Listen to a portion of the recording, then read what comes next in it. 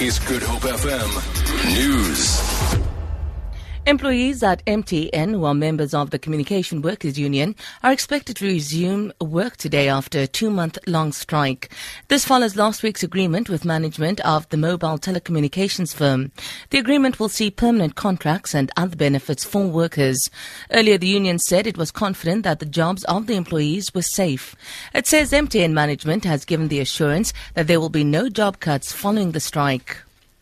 2 employees of a long-distance bus company are expected to appear in the Cape Town Magistrates Court today on charges of dealing in drugs.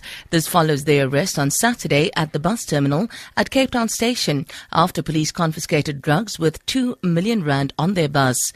They had just arrived from Gauteng. The heroin, cocaine and dagga were found hidden in the driver's compartment. The men are both aged 51. Metrorail has appealed to communities to stop stealing equipment and components from its rail network. Metrorail spokesperson Lillian Mofokeng says incidents of theft of important equipment from Metrorail are on the increase. She was reacting to Friday's train crash at Boyson Station, south of Johannesburg. 400 people were injured, and the latest indication is that 28 are still in hospital.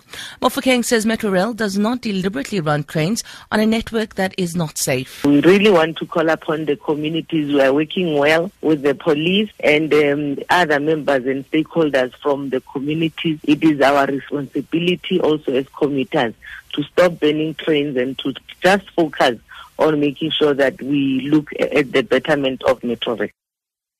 Banks in Greece are due to open shortly for the first time in 3 weeks after the country's parliament passed austerity measures last week as part of a bailout plan. Some restrictions will remain in place, as the BBC's Mark Lowen reports from Athens. A daily withdrawal limit will become a weekly one, capped at €420. No cheques can be cashed, no new accounts opened, and there's a block on capital transfers abroad. Meanwhile, restaurants and taxis will feel a hit today as VAT rises from 13% to 23%. With the austerity measures passed and the deal with creditors reached, Greece will be able to access emergency funding to make a large repayment to the European Central Bank today, avoiding the threat of default. Back at home, Eskom says the power system is currently stable and engineers will be able to carry out maintenance without load shedding. The power utility says the system remains constrained throughout the day and an increased demand for electricity during the evening peak period could result in load shedding between 5 and 9 o'clock this evening. The rand is trading at R12.43 to the US dollar, R19.38 to the pound, and R13.46 to the euro.